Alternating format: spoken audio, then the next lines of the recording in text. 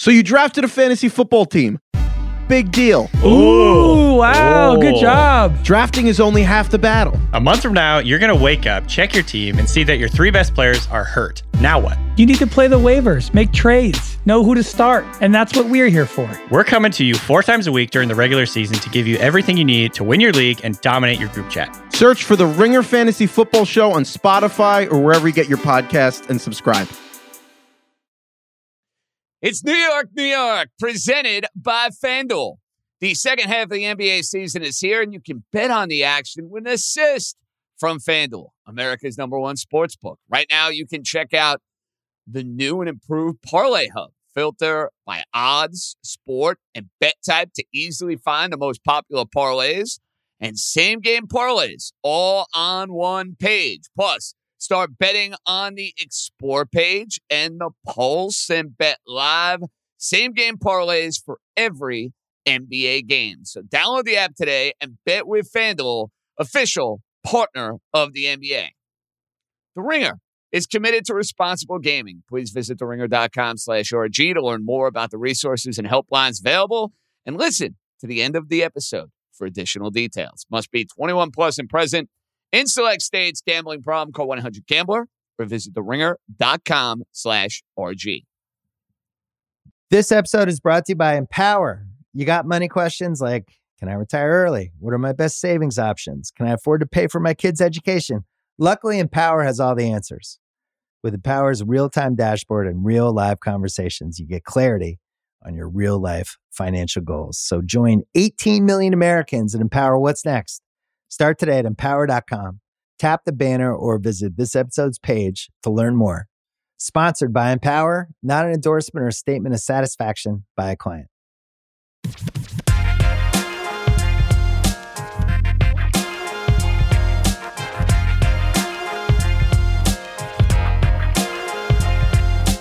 Alrighty, let's roll, baby. Welcome in our second Football Sunday in the Monday, New York, New York, with yours truly, JJ John Jastrzemski. We are right here on the Ringer Podcast Network, and I think that is where my excitement level, that is where my just overall sense of giddiness comes to a screeching halt. Because it really does not get much worse for all of us who are going to be listening to this podcast.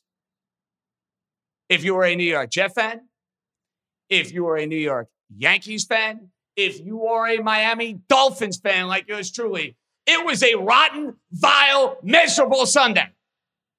We start with the Jets. Now, I don't want to toot my own horn.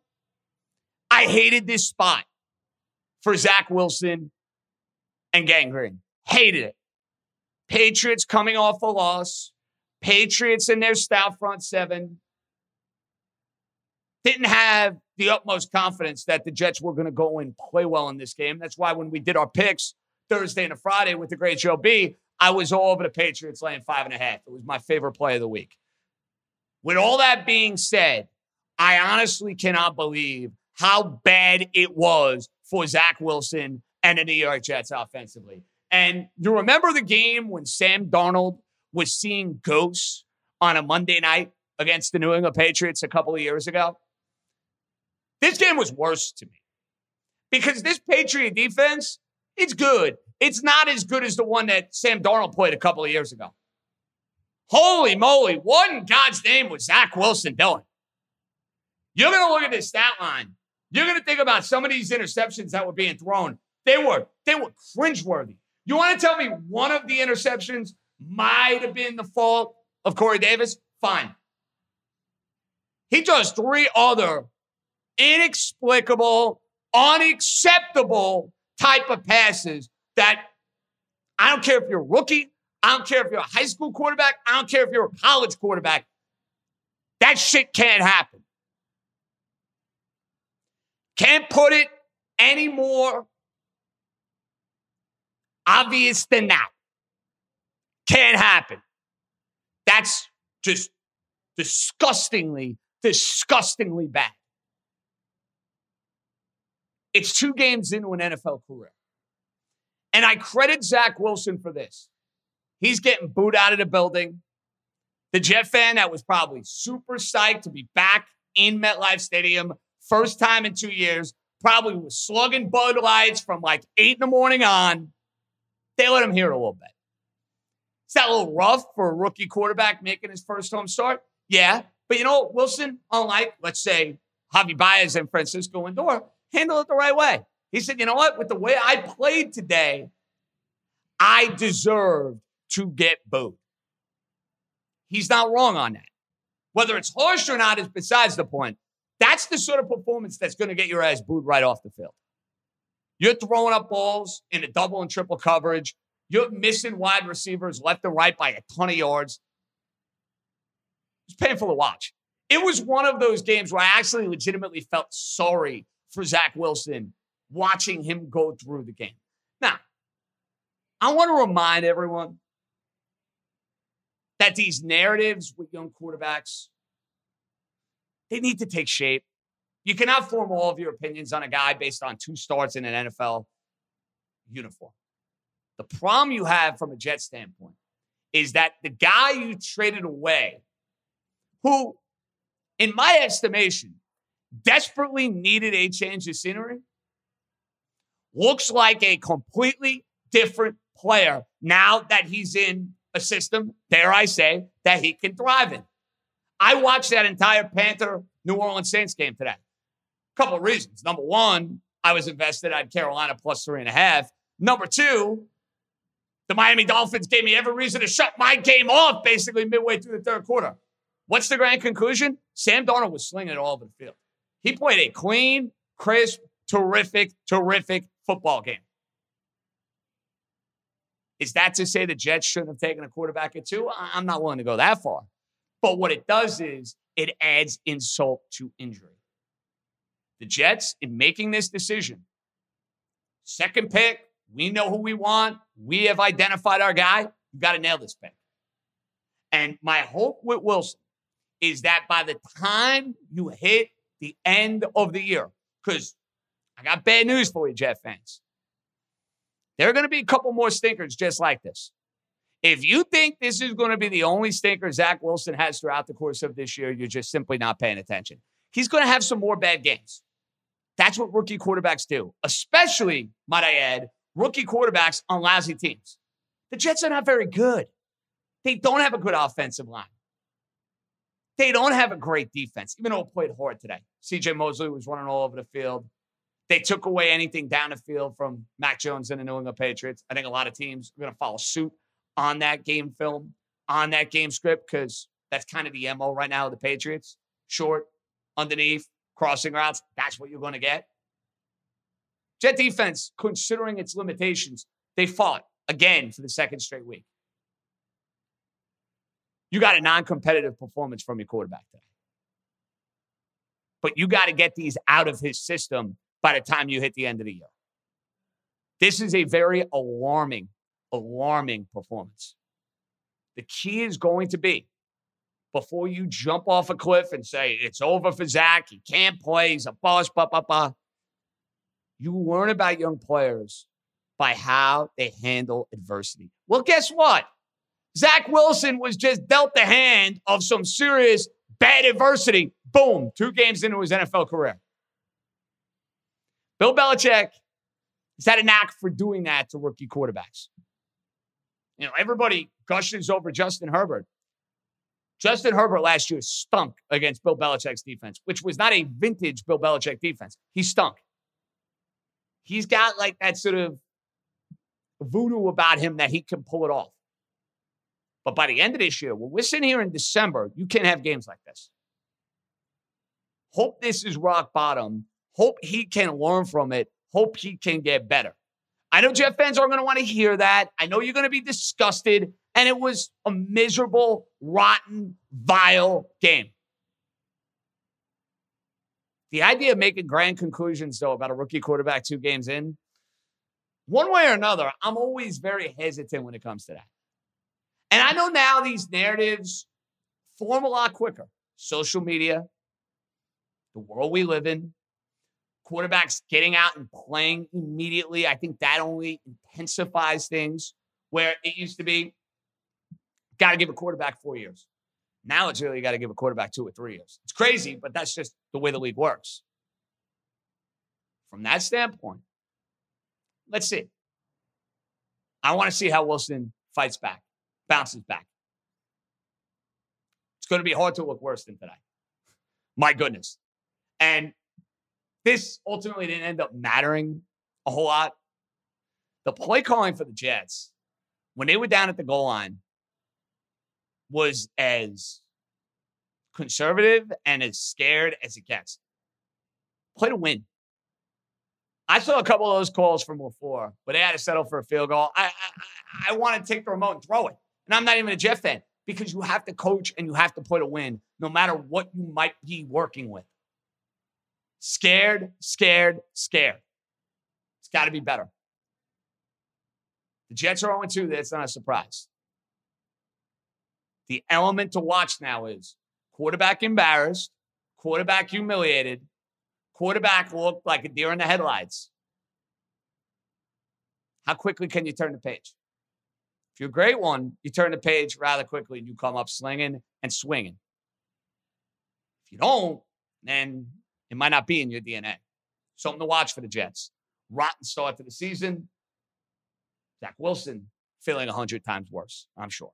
Now, speaking of miserable results, the Jets were not the only miserable result on this particular Sunday. So I was at a wedding on Friday, monitoring what's going on in the Yankee game. I'm in very good spirits.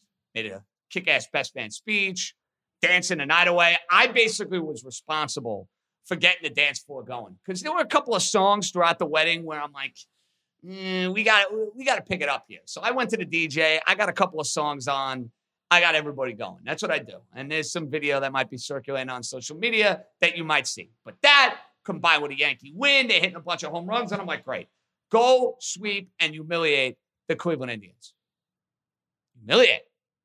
The Yankees proceed after Friday night.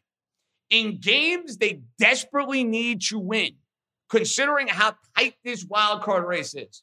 They go and lose on Saturday 11-3, and they followed up on Sunday with their ace on the mound, losing 11-1 to the Cleveland Indians.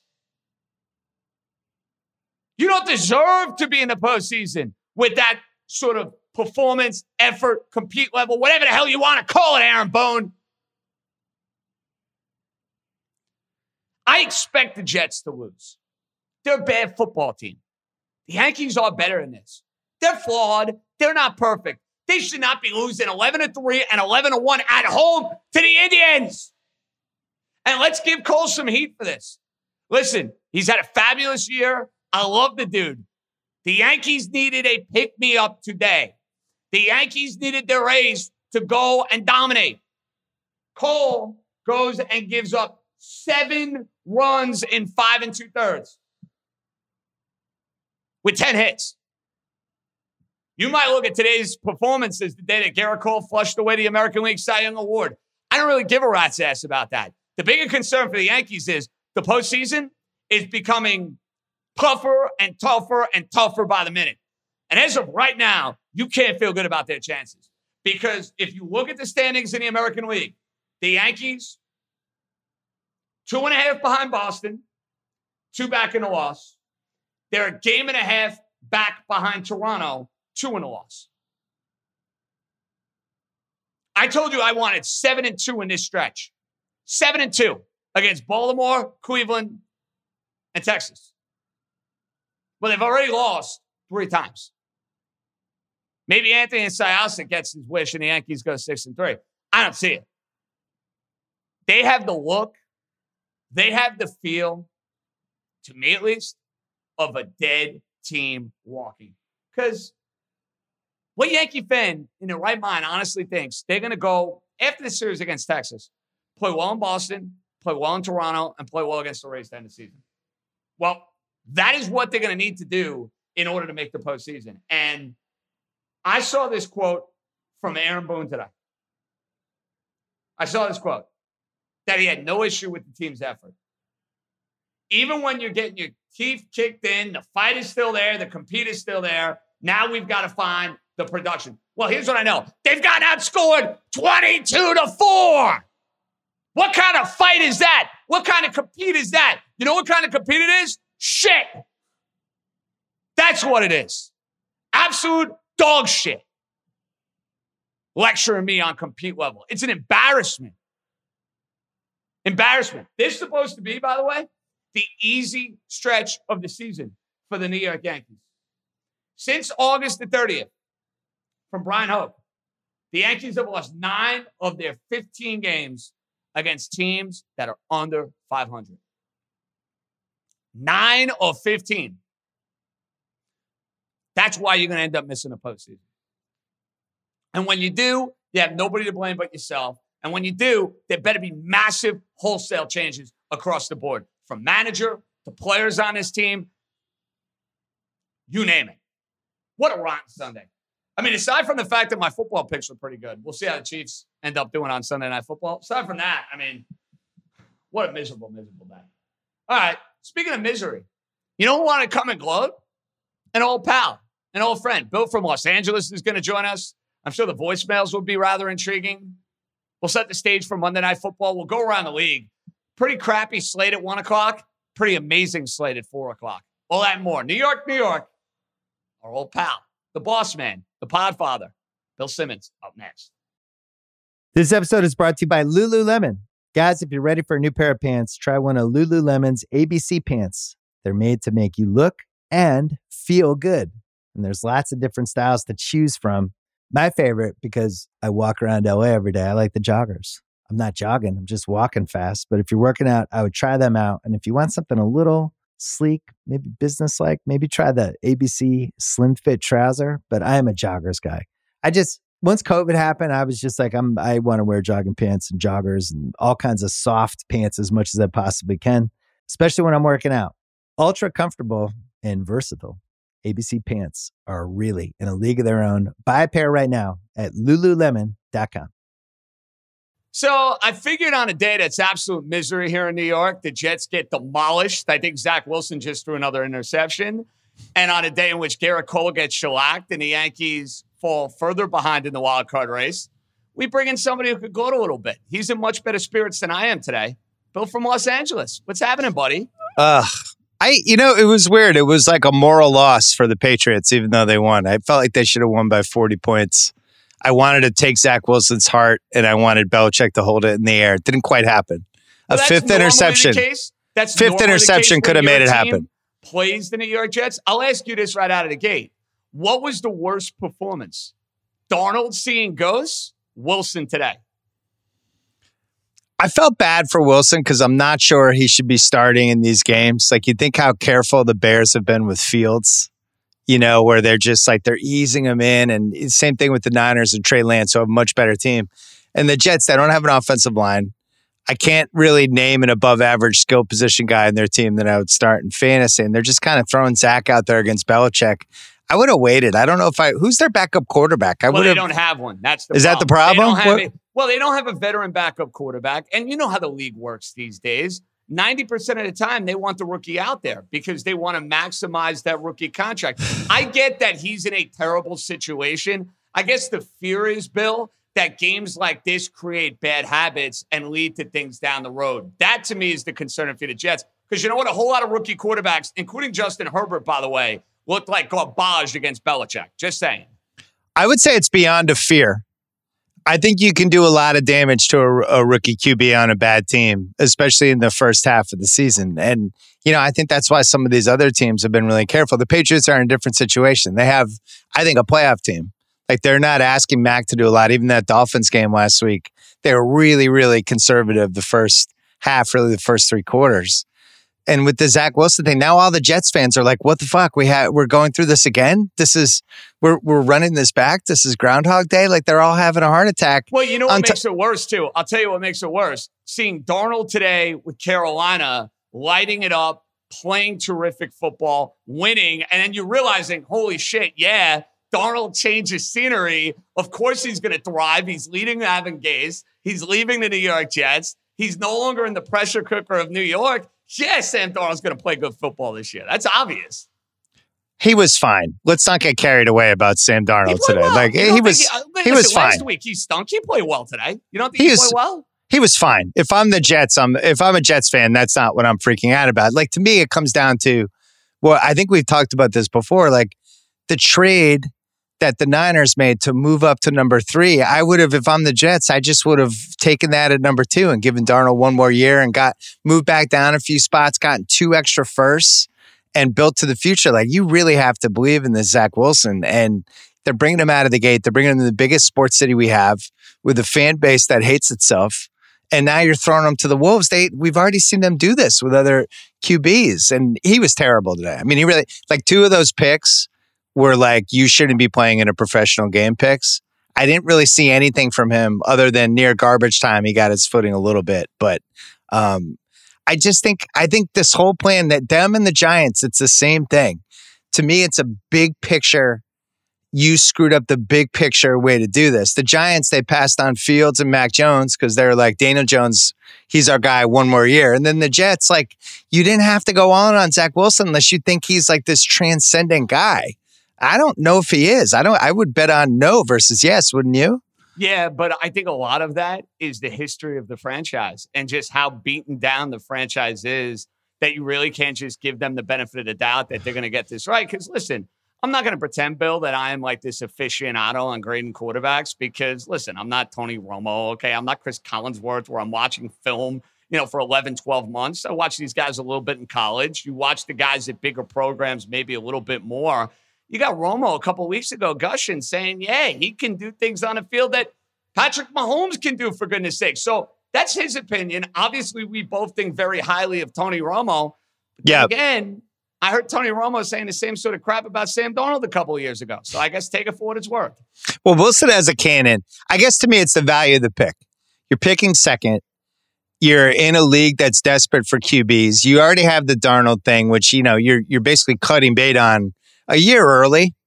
And you could go back. You could still stay in the top 12 in this loaded draft and get other picks. Like, they made it so clear that this pick was off the board. Zach Wilson, they started floating his name in January that the Niners probably didn't even call them. Everybody in the league knew they were taking Zach Wilson. So, look, it's too early to write him off, but this is the worst possible start. Can we agree on that? This is a fucking nightmare if you're a Jets fan. I'm not going to fault you on that. And, a week ago, I was actually giving them a lot of credit because they were down big in the game. They fought back. To me, it was a game that if Gase was coaching, they would have lost by like 30-plus points. And I said, okay, you're probably going to lose to the Patriots in week 2. Like, I looked at this spot, Bill, and I think you felt the exact same way. Brutal spot.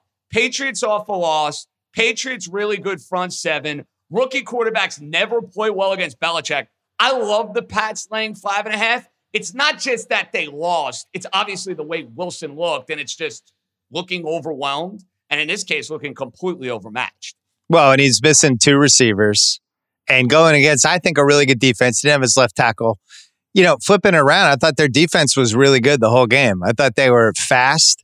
I thought the Patriots were never really comfortable. And even like the Harris play when he carried 9 guys into the end zone, there wasn't a lot of that from the Pats. I think offensively, they had a lot of trouble doing this. I thought they were going to open it up, spread the field. I thought they were going to unleash Mac Jones. They were in the backfield getting around him, it felt like, the entire game. I thought they would run the ball better. They didn't. So from that standpoint, like, pretty good effort by the defense these first 2 weeks. Carolina's offense looked better this week than it did last week. So there's something there. And then I guess you just have to hope as the season goes along, can Zach take his lumps? We went through this with Bledsoe a million years ago. Bledsoe, Parcells brought him in. He looked terrible. I think we were like 1-10 or 0-11, something like that. And then he had a run in December. And by the end of that month, all the Pats fans were like, this is our guy. We finally have a quarterback. Thank God. So maybe that happens here. I just don't know if the Jets have enough talent. Well, you remember Eli went through a little bit of a different situation because he didn't start right away. But when Eli started, he looked like crap. He had that game where he went 4 for 18 against the Ravens. He lost like 6 or 7 games in a row. He won that last game of the year against the Cowboys when they used to play the Sunday night game that wasn't flexed. Played well against, I think, a 15-1 Steeler team the week before. And Giant fans kind of at the end of that year were like, okay, this is the number 1 pick. Following year, he ended up leading them to a division. Now, we know Eli went through the roller coaster, went through the ups and downs, But that was kind of the moment where Giant fans said, okay, we have something to work with. That's what the Jets need. The Jets are going to lose a lot of games. They're going to be a last place team in this division. If they play hard every week and the quarterback gets better and he's cutting these sort of games out of the equation by the end of the year, you'll be able to accept that, Bill, because he's not going anywhere. He's their quarterback, period. There's a couple problems that have nothing to do with him for him. One is that he's in this draft that had 5 top 15 QBs, right? And it looks like a really, really, really high level class. And somebody's got to be the stinker, so he's going to be constantly compared. Like any Jets fan watched today would be like, would I rather have Mac Jones or Zach Wilson? I don't know. Well, you could have had Mac Jones. You could trade it back on 2 first-round picks. So you have that piece. You have the New York City piece.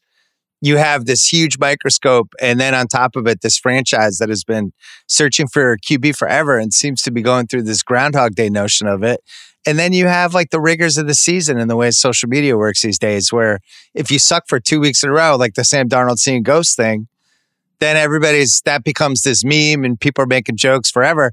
They showed him on the sidelines a couple of times. I mean, how freaking young does this guy look? Well, he looks like he's in high school. I was going to say, he could be in your son's class. Maybe. Yeah, seriously. I think my son looks at the same age as him. But listen, I would rather have Zach Wilson than Tua. I mean, honestly. No, I really would. I really would. Got blindside hit it by a defensive end. All of a sudden now the narrative is that Tua can't play. It's ridiculous to me. I think that would have been the narrative either way. I'm not sure he could play. I think he can. Get him an offensive line. Not sure he can. Give him a chance. I think he beat your team last week. I felt really good every time he was in 3rd and 8. Your head coach. He beat my team. He scored 17 points. Is he 2-0 against the coach? He's 2-0 against Belichick.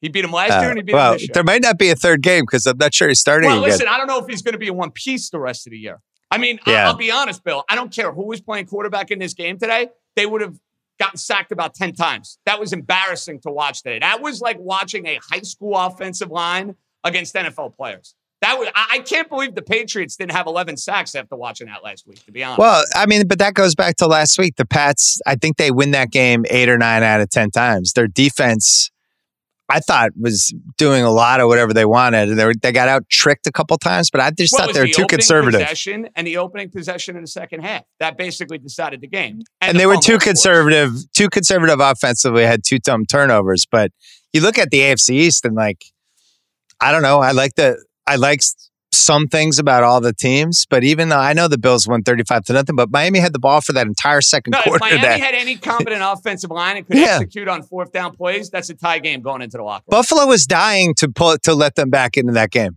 And they were like, you sure you don't want it? And then they finally went up 21-0, but they don't look awesome to me. And I in general, I know I'm going to talk about this with Sal later, but in general, the theme of today was like, nobody looked that good today. It just looks like a league that is very available. Now, maybe we're taping this right before the Chiefs game. Maybe the Chiefs will look incredible tonight. But for the most part, I didn't see a team that I thought was like awesome today. Did you?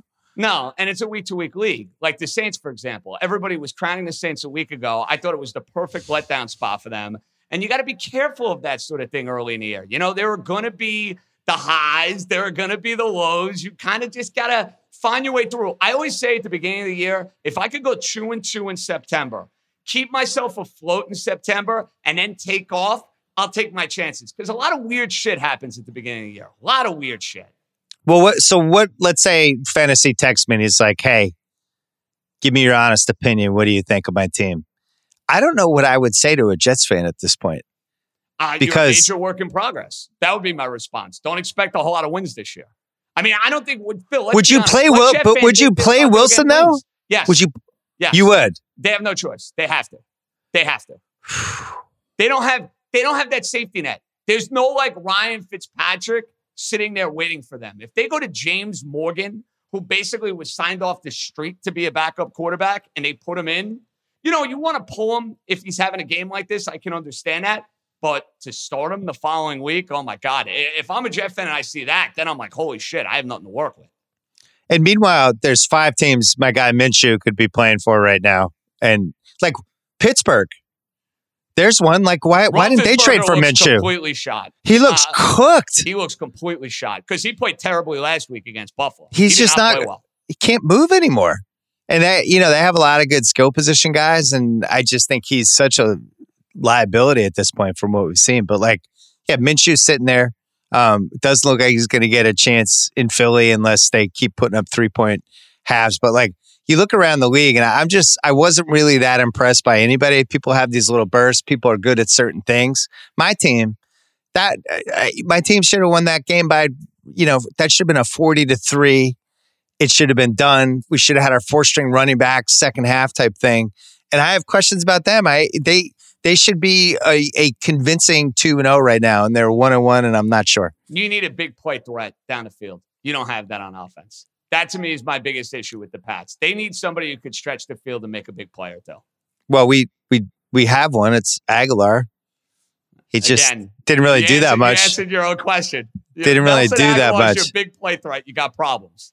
I was laughing today with your team. Parker missed his stretching up for the ball catch that he only makes against the Patriots. Are we the only team that he makes that? The other 31, the other 30, he drops it. Yeah, but there were between the drop passes, the missed blocks, and the missed tackles.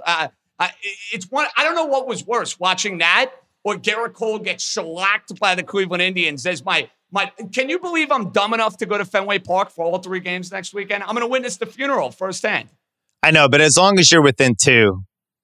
It's fine, because if you win 2 or 3, whatever, you just want to linger around. This Red Sox team is not good. No, but you have the Orioles and the Nationals the final week of the year. I know, but the Orioles are can get very spoilery. Them, though. I know.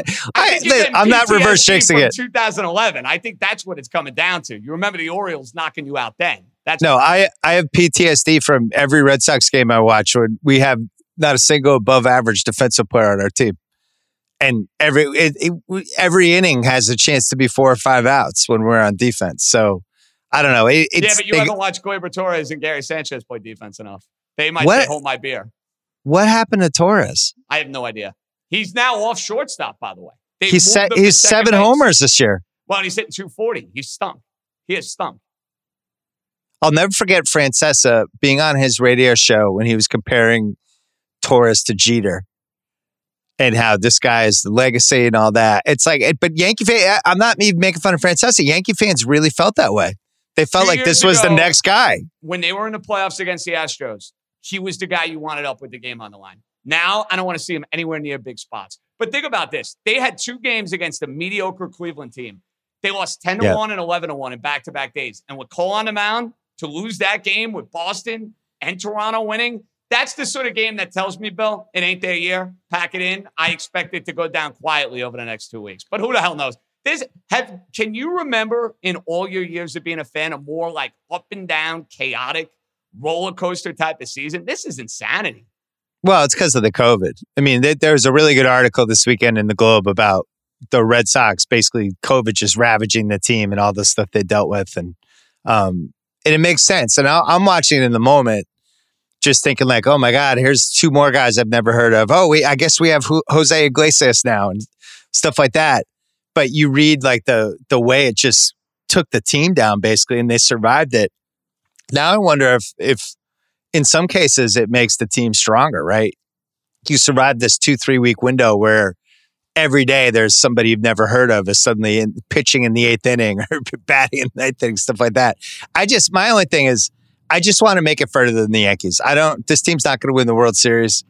I was on a Red Sox thread this weekend and we were talking about worst case scenarios. All of our worst case scenarios were the Blue Jays not making it, Yankees, Red Sox 1-game playoff. And then it just becomes the battle of the 2 fan bases who this is our Super Bowl basically for both sides. Because they're going to lose to Tampa no matter what. Exactly. Yeah, we're losing next round anyway, but we'd have the bragging rights. So all of us are like, we would rather have Toronto win, even though we have a much worse chance of beating Toronto, than have to go head-to-head with the Yankees and just have like a nightmare 1-game playoff with Bucky Dent and them, the thing that Mike Torres and I had Lou Piniella in right field. I have to have like the highlights. No thanks.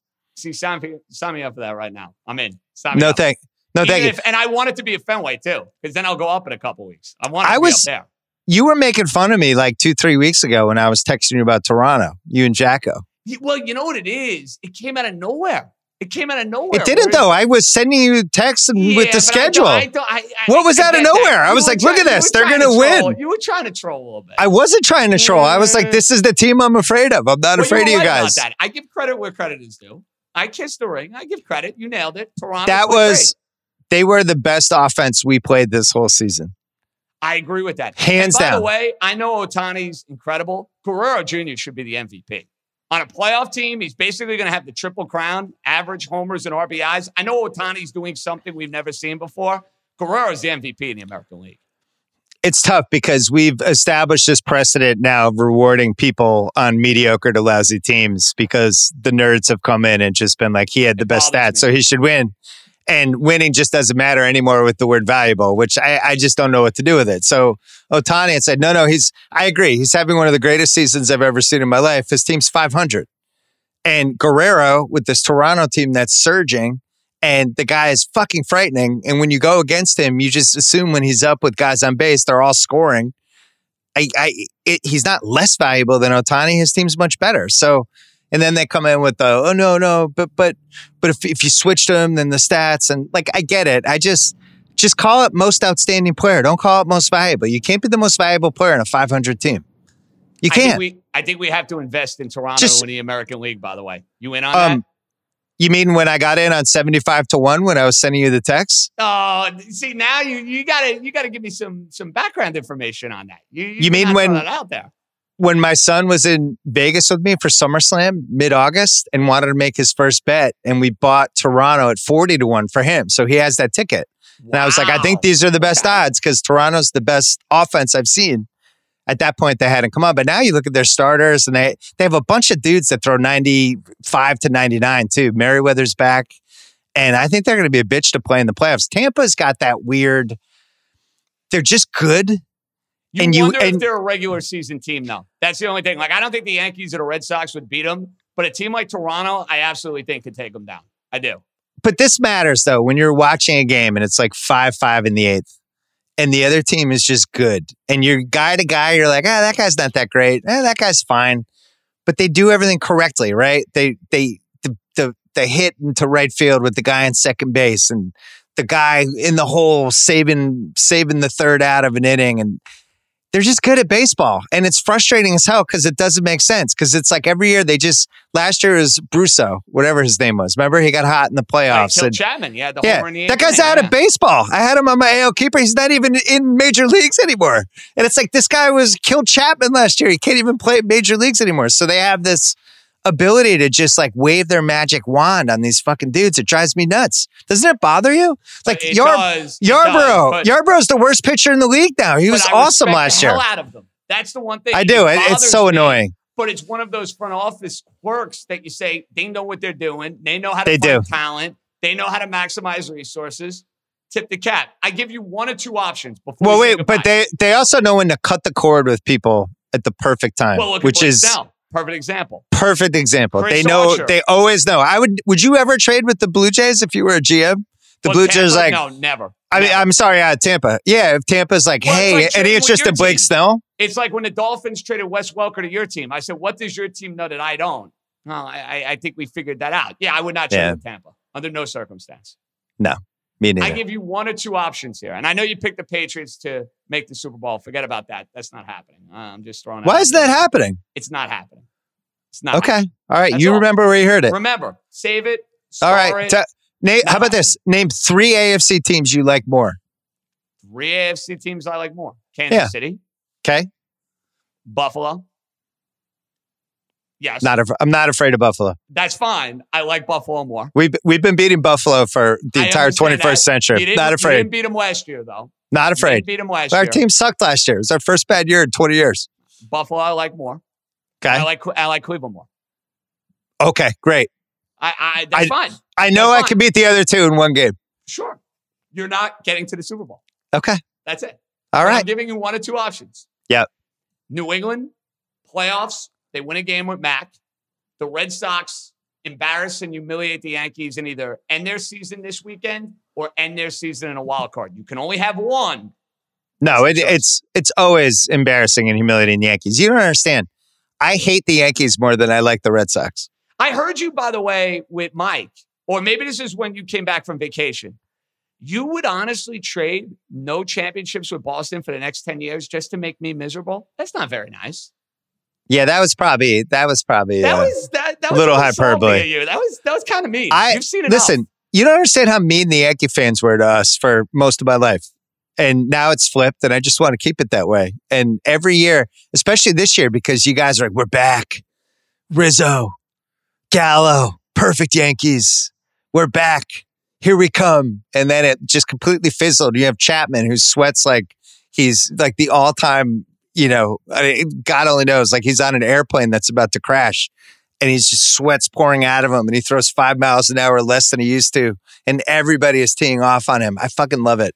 I love watching the Yankees lose more than anything. Really makes me happy. Enjoy me and Jacko melting down, too, in the process. No, Jacko does this weird disassociation thing that's really kind of sociopathic. Interesting. He pretends he doesn't care, but yet nobody could monitor him. Like when I was with him in college, I could see him more, so I knew like day to day he totally cared. But being 3,000 miles away, he can say whatever he wants. Like, I'm not watching anymore.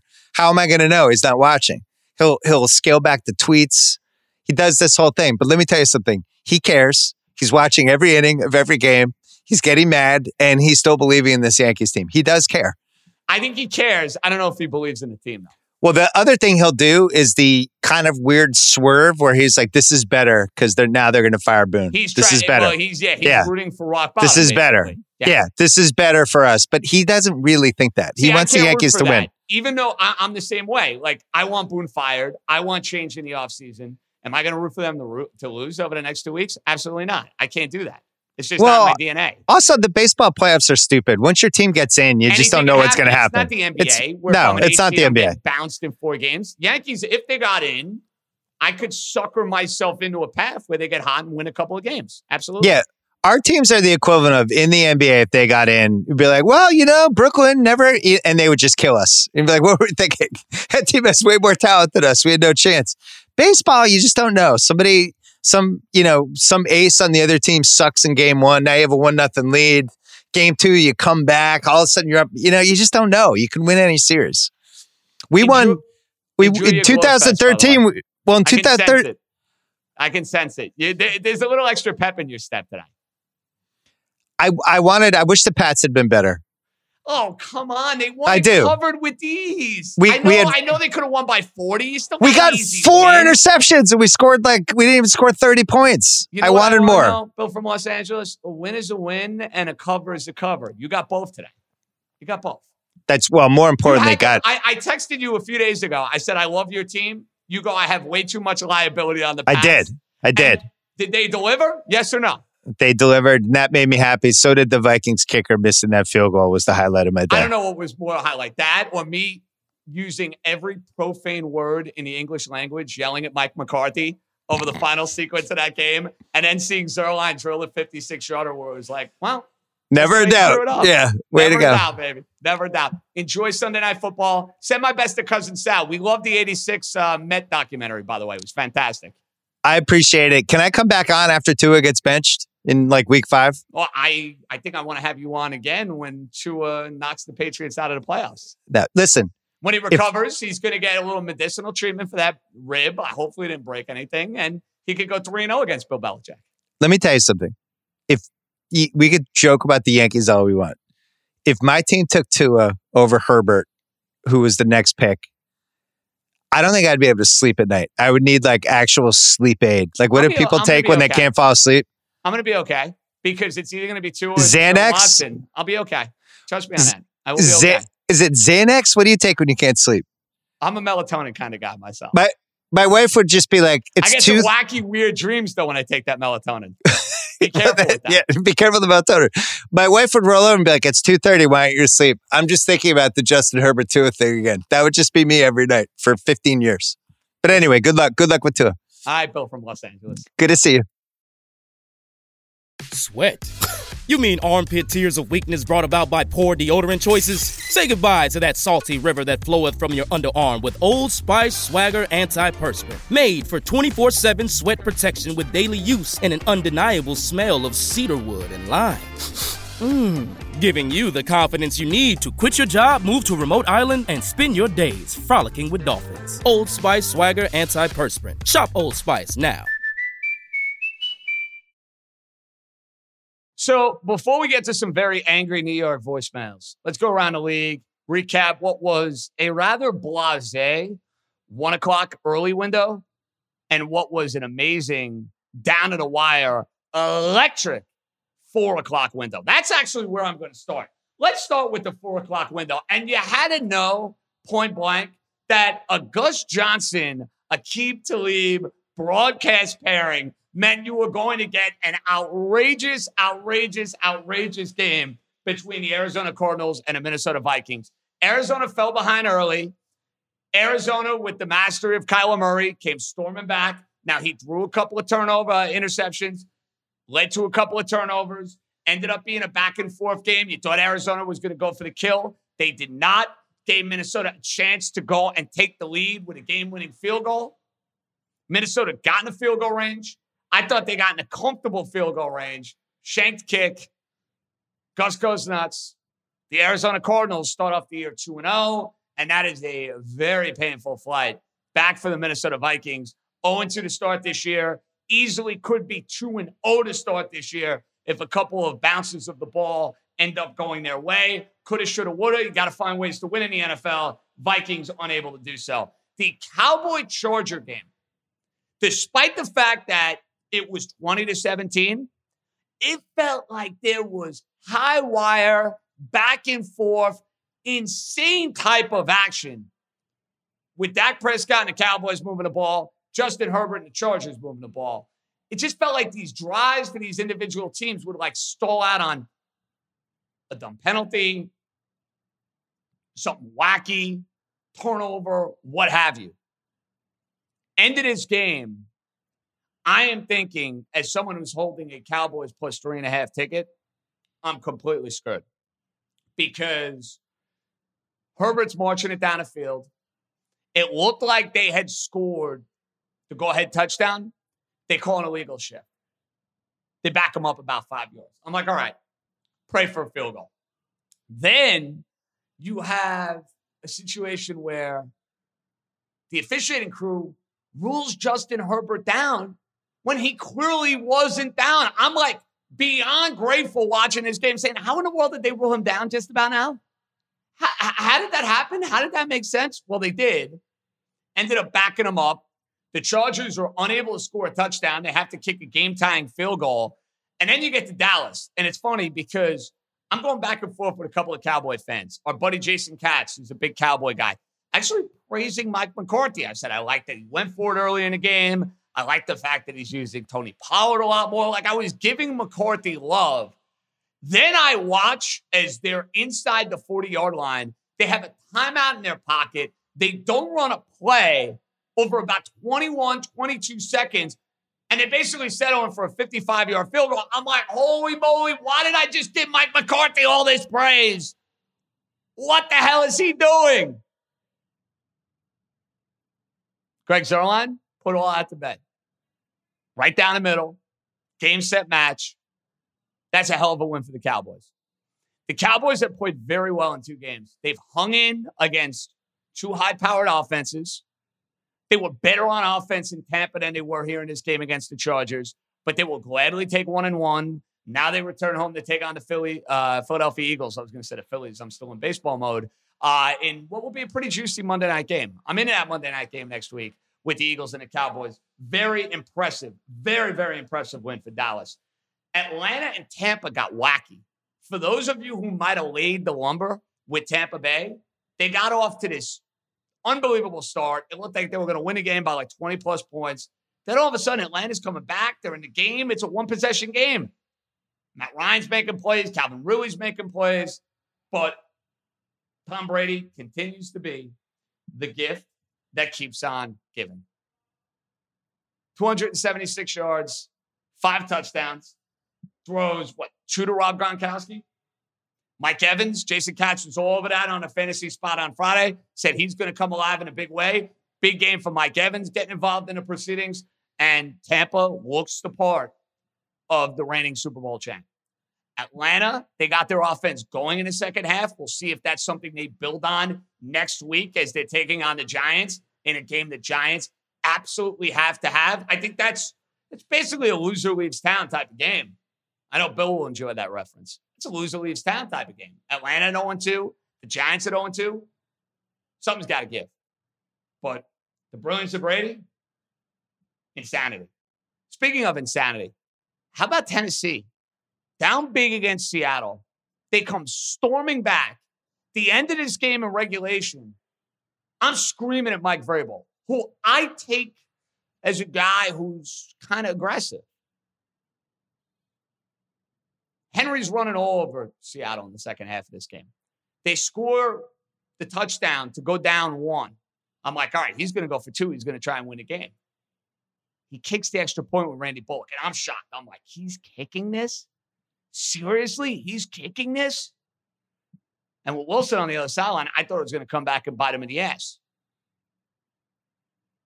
To Tennessee's credit, they got to stop. And not only did they get a stop, they should have won the damn game on a walk-off safety. I don't know how that wasn't called a safety. They're trying to make the argument that it was forward progress. It was not. Number 2, there was a hold in the end zone. So you're 2 for 2 right there, officiating crew. That's got to be a safety.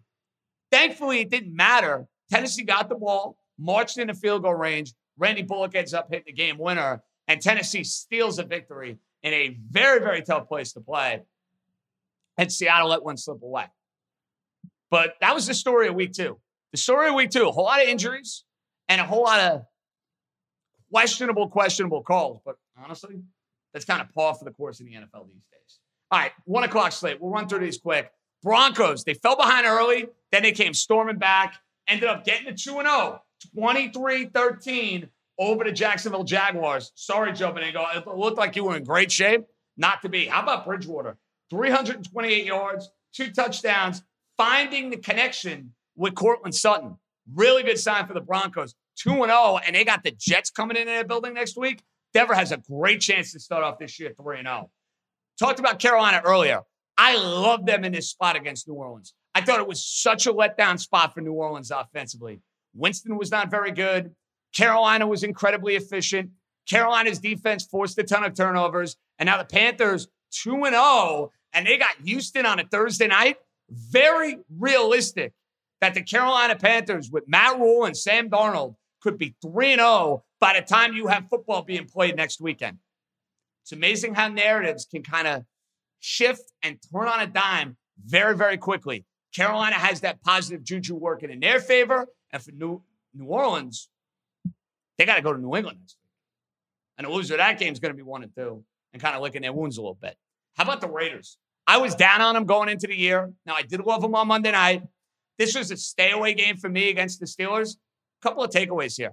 Derek Carr is playing really good football. He's got the connection with Darren Waller. We know that. He hit Henry Ruggs on that bomb down the field. And despite all the skill position players the Steelers have, I don't believe in their offensive line. And the quarterback looks like he's 10 zillion years old. I'm not in love with the Steelers this season. I'm not. That is an eye-opening performance for Pittsburgh offensively. And I don't say that in a good way. The Raiders are 2-0, and they get Miami coming in, maybe with Jacoby Brissett at quarterback. Now, I want to see how the Raiders handle Prosperity.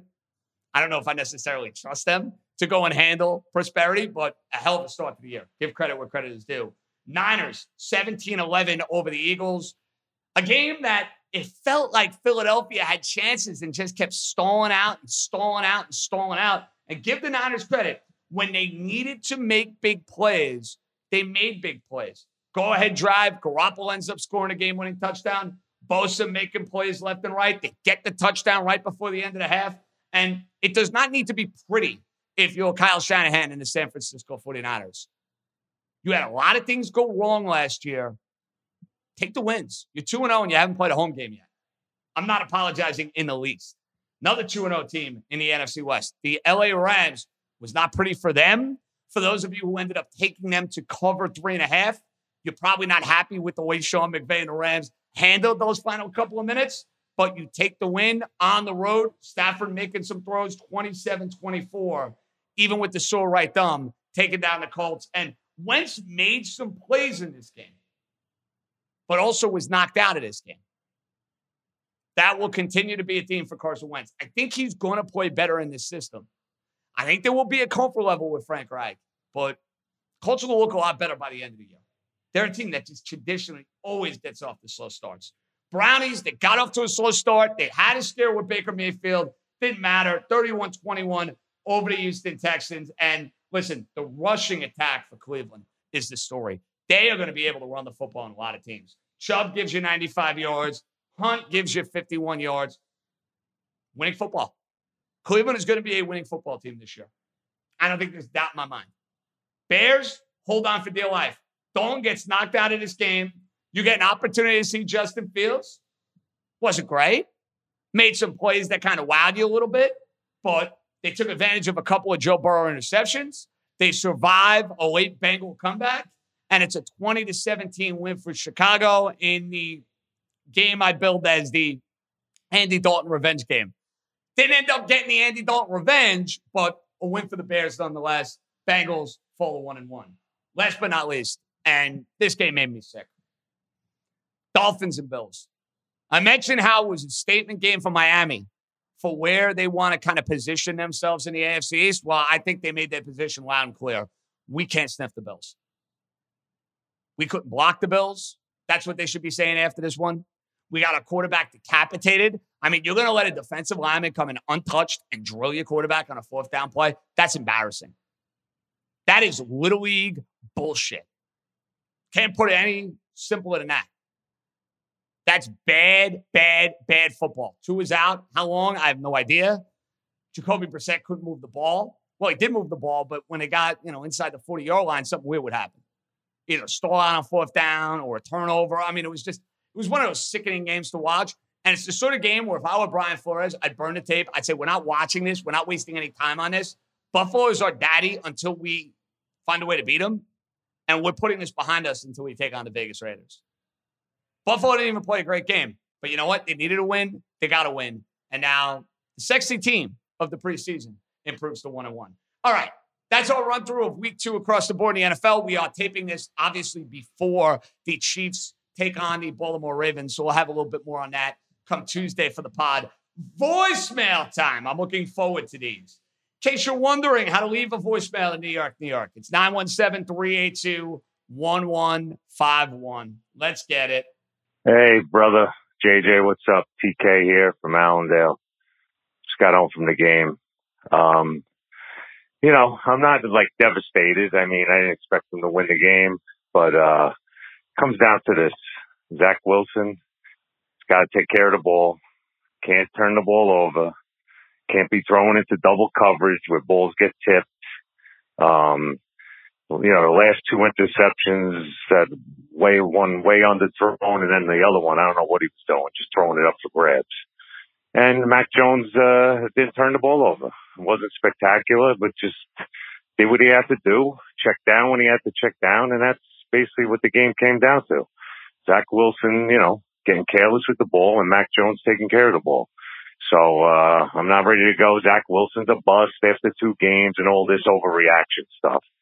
He's just got to clean it up, take care of the ball. I thought the offensive line actually played a lot better. They ran the ball well. I didn't think the defense was terrible. But, like I said, bottom line, you turn the ball over 4 times. The other team doesn't turn it over. You got no shot to win. I'm out, brother. Talk to you soon. Bye. I feel the pain of the great Tommy Keenan, but I think Tommy Keenan is hitting the right note from a Jets standpoint. The Jets did not have lofty expectations going into this year. This year is about how you're going to grow as a franchise, how this quarterback is going to develop. How is he going to get better from game 1 to game 2 to game 17? It's a year-long progression. This is a major setback for Zach Wilson. This was a pathetic performance for Zach Wilson. It's one individual game. Let's not make it a career narrative that all of a sudden now 2 games into taking over a franchise that all of a sudden he can't play. Because if that were the case, then Eli Manning would have been cast bye-bye and would have been sent sayonara a long, long time ago. Wouldn't have made it through 2004.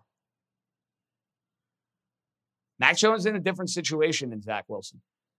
Mac Jones is not going to have to do as much because his defense is good and his running game is good and his coach is outstanding. They're not going to ask Mac Jones to throw the ball down the field 40-plus times. They're just not. That's why if you're going to look at success, of course Mac Jones is going to have more success from a win-loss standpoint. He's on a better team. This is about how Wilson's going to grow over the course of this year. Who's next? Hey, JJ. It's Max from Westchester. I called earlier this year about the Jets. I was pretty stupid. I thought they might be able to compete for a playoff spot. Obviously, hindsight, that was dumb of me. You called me delusional. You were definitely right. Today was an awful, awful showing from Zach Wilson. I don't think it means he's a bust. It's only his second game. But it was definitely concerning. The line today wasn't great, but it wasn't terrible.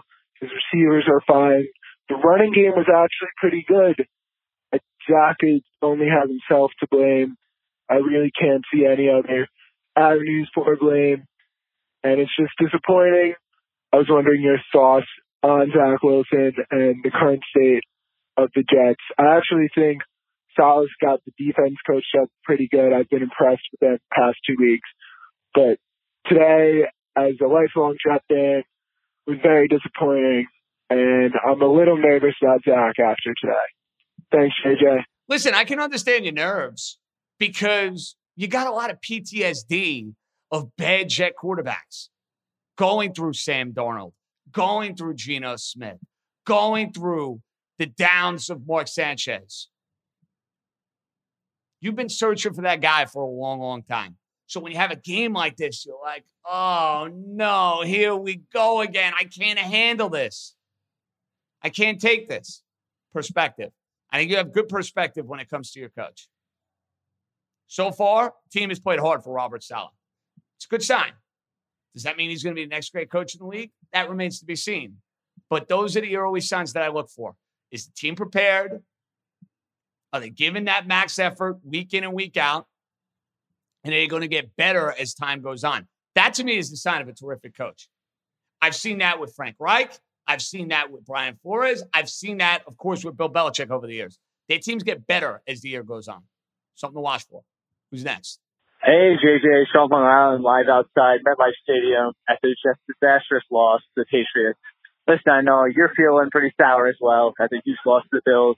But listen, I'm sorry, JJ, let me be sour. This is my sour time. A 6-point underdog early in the game. That fumble was the Jets' way. I'm sorry. I don't know if the game would have been different. Probably not. But at least let me vent right now. There's a different timeline right now where the Jets get that fumble and this game goes differently. I'm just so sick and tired. No matter what, Patriots get the calls. It goes their way. I don't know what would happen. Wilson might play terrible, but whatever. I call in New York events, and I just think there's a different timeline where the Jets play differently and this game comes out differently. Sure, they'll probably still lose. So I'm sick and tired of every single thing. That crowd was juiced today. Early in the game, that fumble goes the Jets' way. I think everything changes. I'm sure you're going to tell me I'm crazy, and that's okay, JJ. I call you the vent, and that's all right, man. Sorry about the Dolphins. I think the Wilson Tua thing is still 3-2 at this point, but really, really sour right now. I think the fumble was a big play in the game, but still, Wilson and his usual picks. Sorry about the loss, man, and listen, week 3 is right around the corner. Take care, man. It was a lousy day for the two of us. I don't think there's any doubt, especially when you throw in the New York Yankees, for that matter, and they're a terrible predicament. The NFL is a week-to-week league, folks. And I know some of you aren't going to want to hear that. It's week-to-week. These narratives, the mood, the up, the down, the highs, the lows, they change weekly, and they change on a dime. So mentally, you got to be prepared for that, and you got to be understanding of that. Did I love that fumble shake out at the beginning of the game? Did it go against the Jets? Of course it did. Do I think the game would have turned out differently? I don't. Because I also saw the Jets with an opportunity to score a touchdown, and they went as conservative as humanly possible with a couple of play calls where they didn't give their quarterback a chance to throw. You got to throw the ball. Just because he's throwing some interceptions doesn't mean all of a sudden now you can't go and try and score a touchdown. It felt like they were content. Hey, let's get 3. Let's get something going here. Can't play that way. Can't think you're going to win that way. That's the sort of loser's mentality stuff that would drive me insane. But the mood from a week ago, which I think was rather optimistic from a Jet standpoint, that soured quickly. And my mood in general soured quickly, too. It's the way the cookie crumbles sometimes. The way the cookie crumbles. Who's next? JJ, it's Anthony and Syosset. So to me, the season is now over. You can tell me all you want about mathematically not eliminated. You can tell me all you want about 2 back in the loss column, the teams that you still have games with. And I'll get to that in a second. But when Cole is spent, when your bullpen has shown that nobody, not one person, is lights out reliable, and when the hitting has been as inconsistent as it's been, what's the point and who cares? You know, I mean, we went from planning a bodega day at the 1-game playoff, not even a month ago, brother, to now this.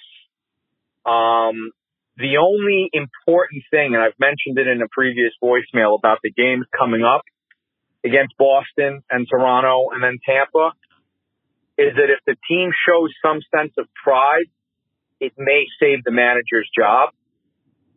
And if the team gets absolutely embarrassed, you know, I mean, don't forget, every game against Boston or Toronto, you're talking a huge swing in the standings, win or loss, right?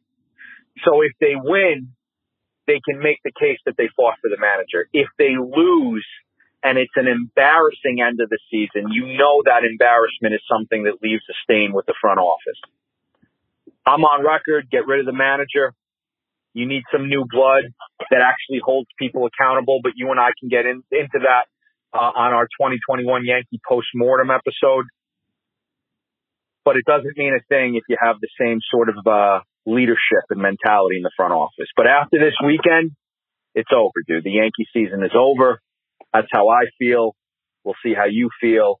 And before you know it, my voicemails will be nothing but gambling, Giants football, eventually Islander hockey, Knicks basketball, but a lot of gambling. Take care, brothers.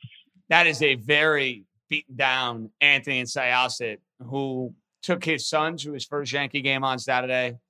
He thought Don Mattingly bobblehead day was going to be a moment of jubilation. And I'm sure it was a special day for Anthony and his young son.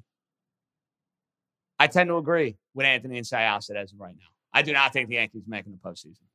I hope I'm wrong. I hope they play great over the final 2 weeks. I do not think they're making the postseason.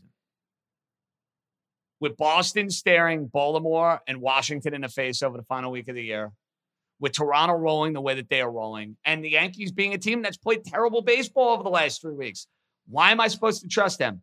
They couldn't win games at home against a mediocre Cleveland team. They got outscored by like 20 runs, and they had Cole on the mound on Sunday. I'm supposed to believe the Yankees are now going to go play well against Boston and Toronto? I don't see it. And this is where I disagree with Anthony. It does not matter to me how they fight, the effort. No. If the Yankees are out of the postseason, the manager has got to go. Somebody's got to pay. You're going to sit there and tell me, you're going to sit there and tell a Yankee fan, a year in which you were Vegas favorites to go and win the American League. Forget about winning the division. You missed the playoffs and finished in 4th place in the American League East? No. Somebody's got to pay. Yankees go and give Aaron Boone an extension off of this season. Don't let me get near a microphone. Well, actually, please let me near a microphone. But I'm going to lose it in a way that I've never lost it before. That's nonsense. We are talking about the New York Yankees, for goodness sakes. When you're going backwards, not forwards, something's got to give. So forget about fight, Anthony. You got to be in the playoffs. I'll take it a step further. You got to win the game for me to justify, hey, guess what? We could start entertaining the idea of running it back. You can't beat teams that are under 500 at this point. And you're going to tell me I'm bringing this manager back? No. Please. Anybody who's going to try and do so is a damn fool. 2 to go. Hey, John, it's Andy from Michigan. First off, let me say sorry about your Dolphins. Joined the club of misery today with the Yankees. First, I got to say that I'm done. I'm completely fucking done. 2 straight blowouts after the 6-0 lead. And then, of course, Cole is on the mound. I like Cole, but he's shown this too many times, John. We needed this fucking win today as bad as you can imagine. And he gets blown out.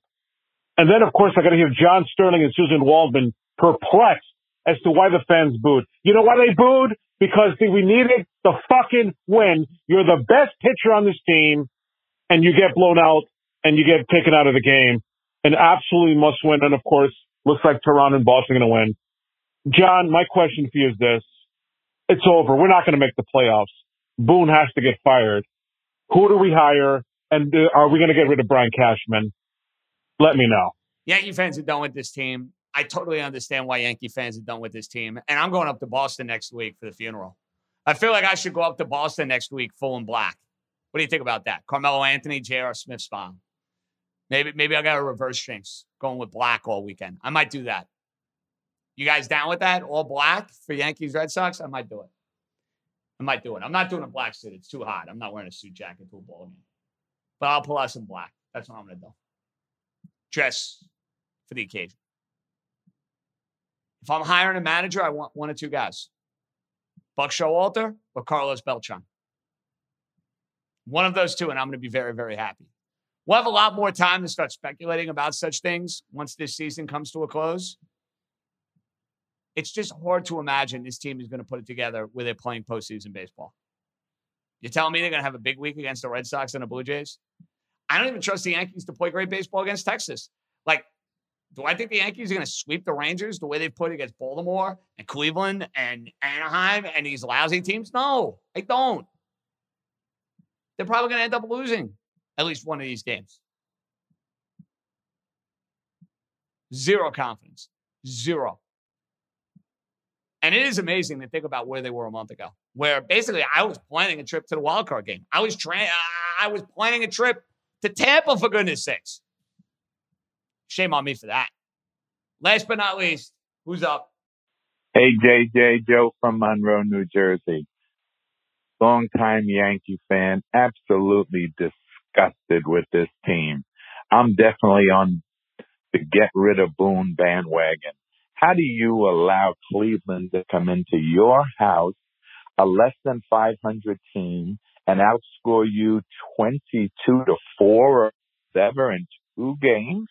They're playing for nothing, and you're fighting for your playoff life. And your team looks lifeless, dead. How do you allow that to happen?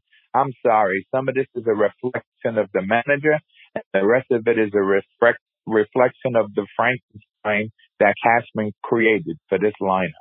Not going to fight you on any of that. And the quotes and just the body language and the demeanor that I was seeing from the Yankees after the game tells a story. It absolutely tells a story. This is a shook baseball team, folks. This is a front-running baseball team. When the Yankees are going good, they're really going good. But when they get hit in the nuts, and they have the deck in many ways stacked against them, now that the going has really gotten tough, they have not responded.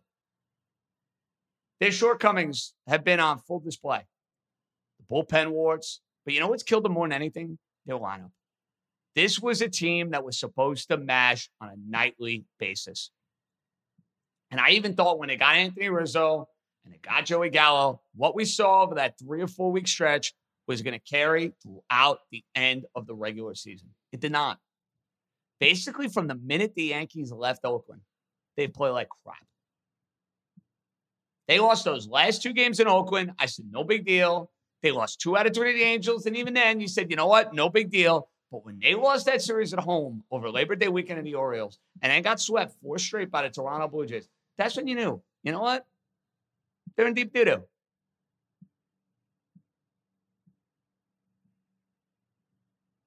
The only silver lining I can find from a Yankee standpoint is that it's been such a weird year.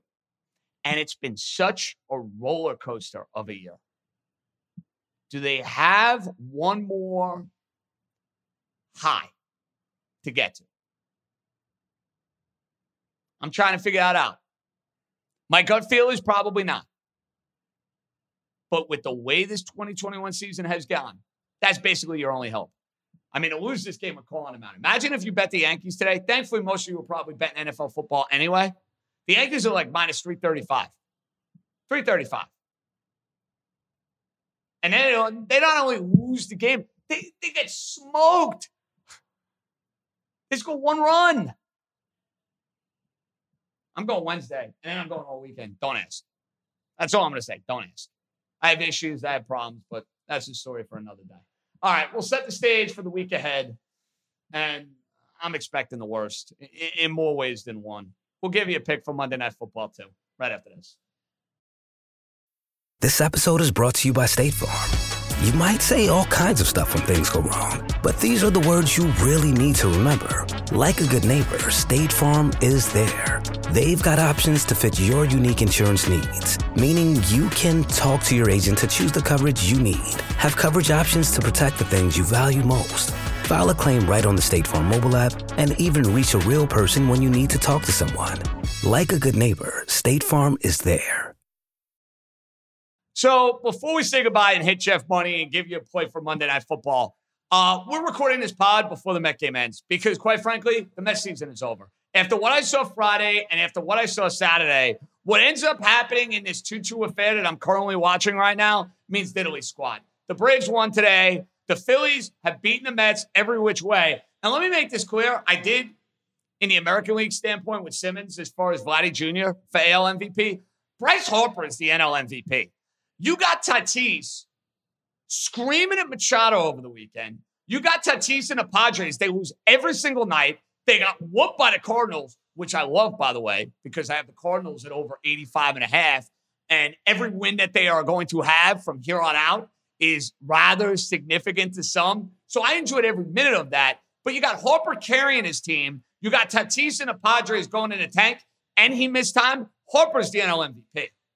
No matter what happens to the Phillies this year, Bryce Harper should have the vote. The problem is these dopey writers with these narratives that go from April, May, and June, they hang on to them instead of letting their eyes kind of tell the story over what they're seeing with a baseball season.